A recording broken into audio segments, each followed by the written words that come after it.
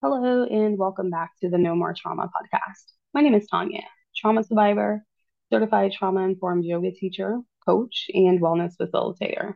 My mission is to provide healing, mental health tips, and inspiration for living a trauma free lifestyle. You can find this podcast on Apple, SoundCloud, and on YouTube. So, for all of my returning listeners, welcome back.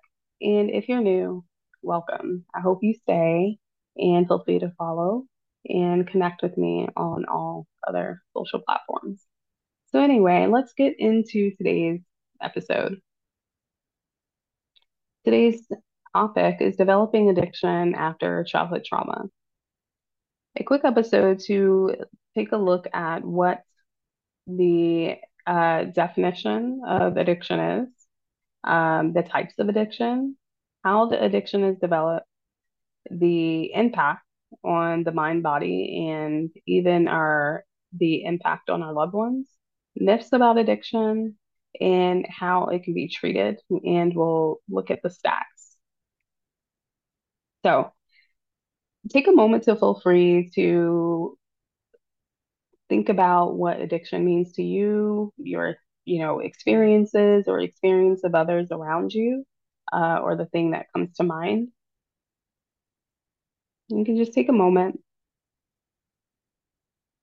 and I'll go in now to really take a look at the definition based off of the DSM. That's the Diagnostic Statistical Manual of Mental Health Disorders for Addiction. So the manual discloses it as impaired control, physical dependence, social problems, and risky use. And that's using more of a substance than it is intended to be used for, or longer than it's meant to be used. So the clinical definition of addiction is an addiction that is defined as a chronic relapsing disorder characterized by compulsive drug seeking and use despite adverse consequences. It's considered a brain disorder because it involves functional changes to the brain circuits, which can involve those circuits for reward, stress, and self-control. So what I love about the the DSMs, through extra D in there, I was looking at diagnostics and disorders at the same time, DDSM.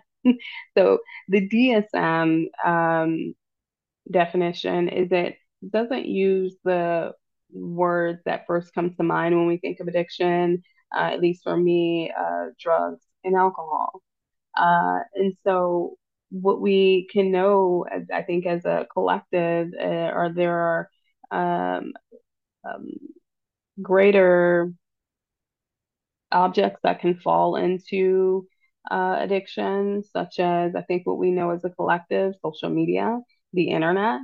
It can also look like sex, porn, self-harm, or infliction, caffeine, nicotine, gaming, gambling. I just kind of thought about even like shopping addiction. And the list can go on, but those are some of the types of addiction. But I just love the DSM. I'm now calling it the DSM now, uh, diagnostic and disorders instead of diagnostic statistical manual. And so how does the addiction, how is it developed? And so when we look at that, we look at addictions are primarily used to suppress traumatic experiences, memories, thoughts, and dissociate from present stressful stimulations, right? So avoiding that present moment, that could be very impactful with flooding sensations of trauma. The substance of choice can appear to slow the nervous system down and it produces a pleasurable neurological sensation while altering that physical mental body by silencing and numbing from the past trauma. So individuals with childhood trauma with lack of healthy resources are more likely to engage in substance abuse and alcohol for this reason.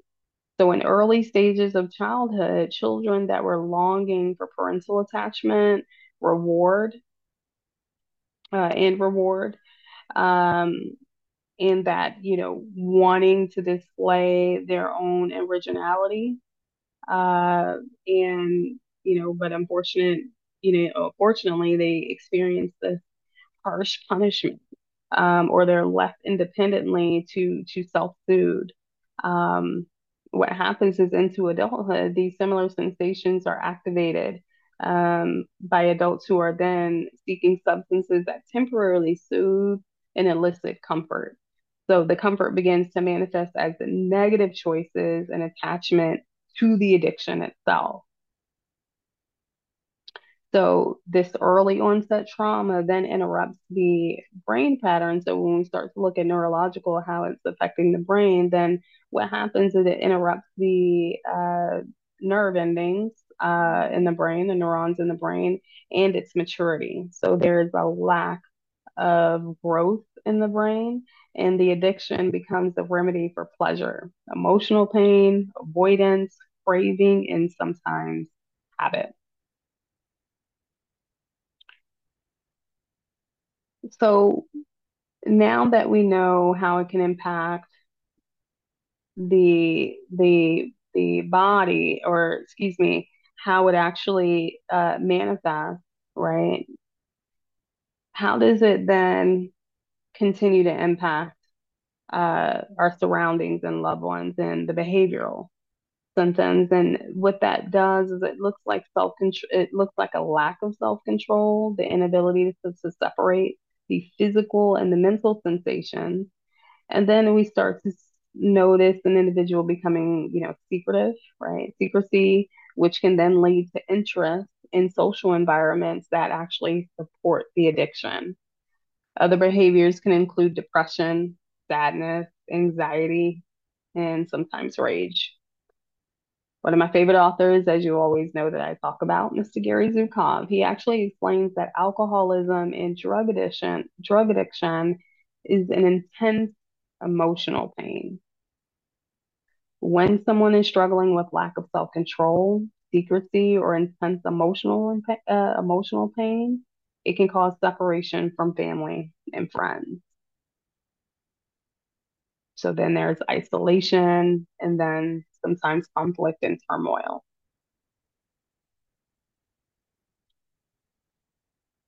So, looking into the myths about the addiction, you're likely to become an addict if you've grown up with someone with an addiction. That's not true. People with addiction are bad people. As we know, that isn't true. Addiction is a choice, not true. However, what I also like is that Dr. Gaber Mate challenges and expands on the last myth, right? That addiction is a choice. And he reiterates that the fundamental needs of authenticity, right, self-expression and attachment within intimacy and functionality of endorphin activity. When those needs aren't met, then it's the idea to find that within the substance itself. So it's not necessarily a choice, but it's the intention to fix, right? To fix the longing for authenticity and self-expression, attachment, intimacy, to release and support that endorphin activity in the brain. So how can it be treated? As much as I would like to say self-awareness, right? I think, yes, I think anyone who there subconsciously there's an awareness. However, it may take something larger than that, and that may be a support group or support from our family and friends, maybe even coworkers, right? So it takes support. It takes even something larger than that, which may lead to detox and recovery or rehabilitation centers. What they may provide is something like movement, right? Whether that be yoga, maybe that, whether that be Tai Chi, or qigong, or intense physical activity, right? It may also include a shift in the diet or lack thereof, right? And it may also include the environment, a change in the environment. So maybe looking at the surroundings, if it includes nature, or is it a busy city?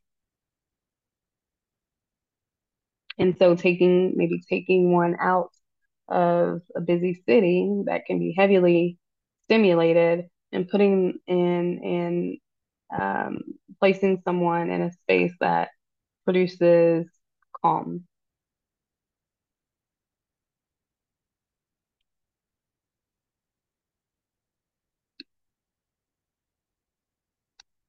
So addictioncenter.com, as we start to look into the statistics, is 2020 when we experienced that global shift, 10.2% or 28.3 million people age 12 or older reported struggling with alcohol use disorder. And genetics also increase the likelihood of an addiction by about 50%, according to the American Society of Addiction Medicine. And in survey of metamorphine, excuse me, excuse me, methamphetamine dependent volunteers that met the DSM criteria, 56% affirmed that they use the drug for pleasure seeking, while 30% uses it for avoidance and craving. So two large numbers there, 30% and 56%.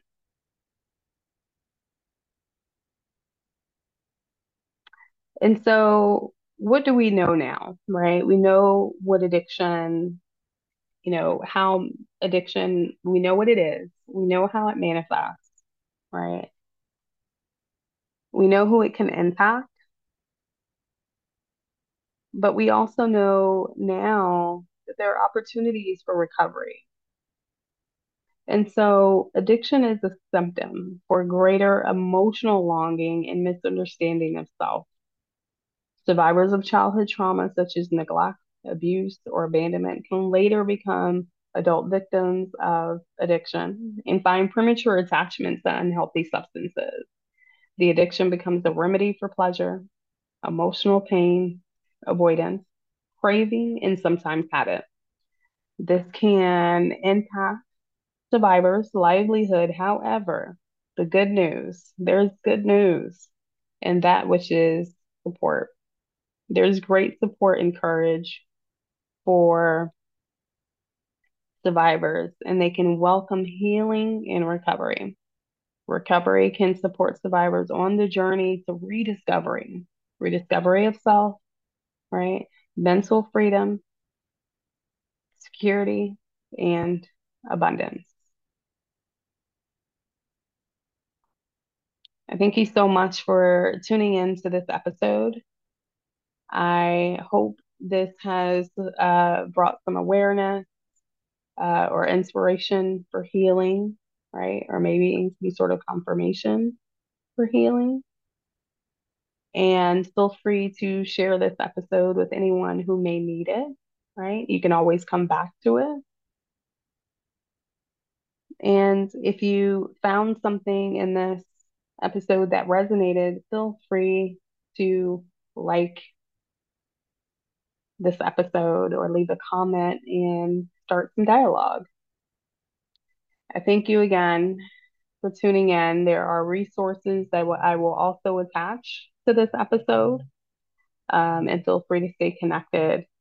So I ask that you live abundantly, love your authenticity, and radiate organic happiness, but most importantly, live a life of no more trauma.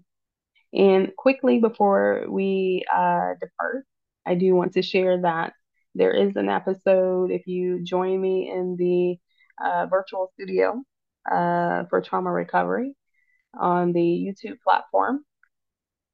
You can find an episode that I'll also link here uh, for addiction and obsessive behavioral behavior. You can find a yoga head episode and you can flow with me. So I look forward to seeing you in the virtual studio. If you also, uh, you know, follow me on the social platform as az.nomortrauma. All right. I thank you again for tuning in and listening, and I'll see you back. Namaste. Trauma free.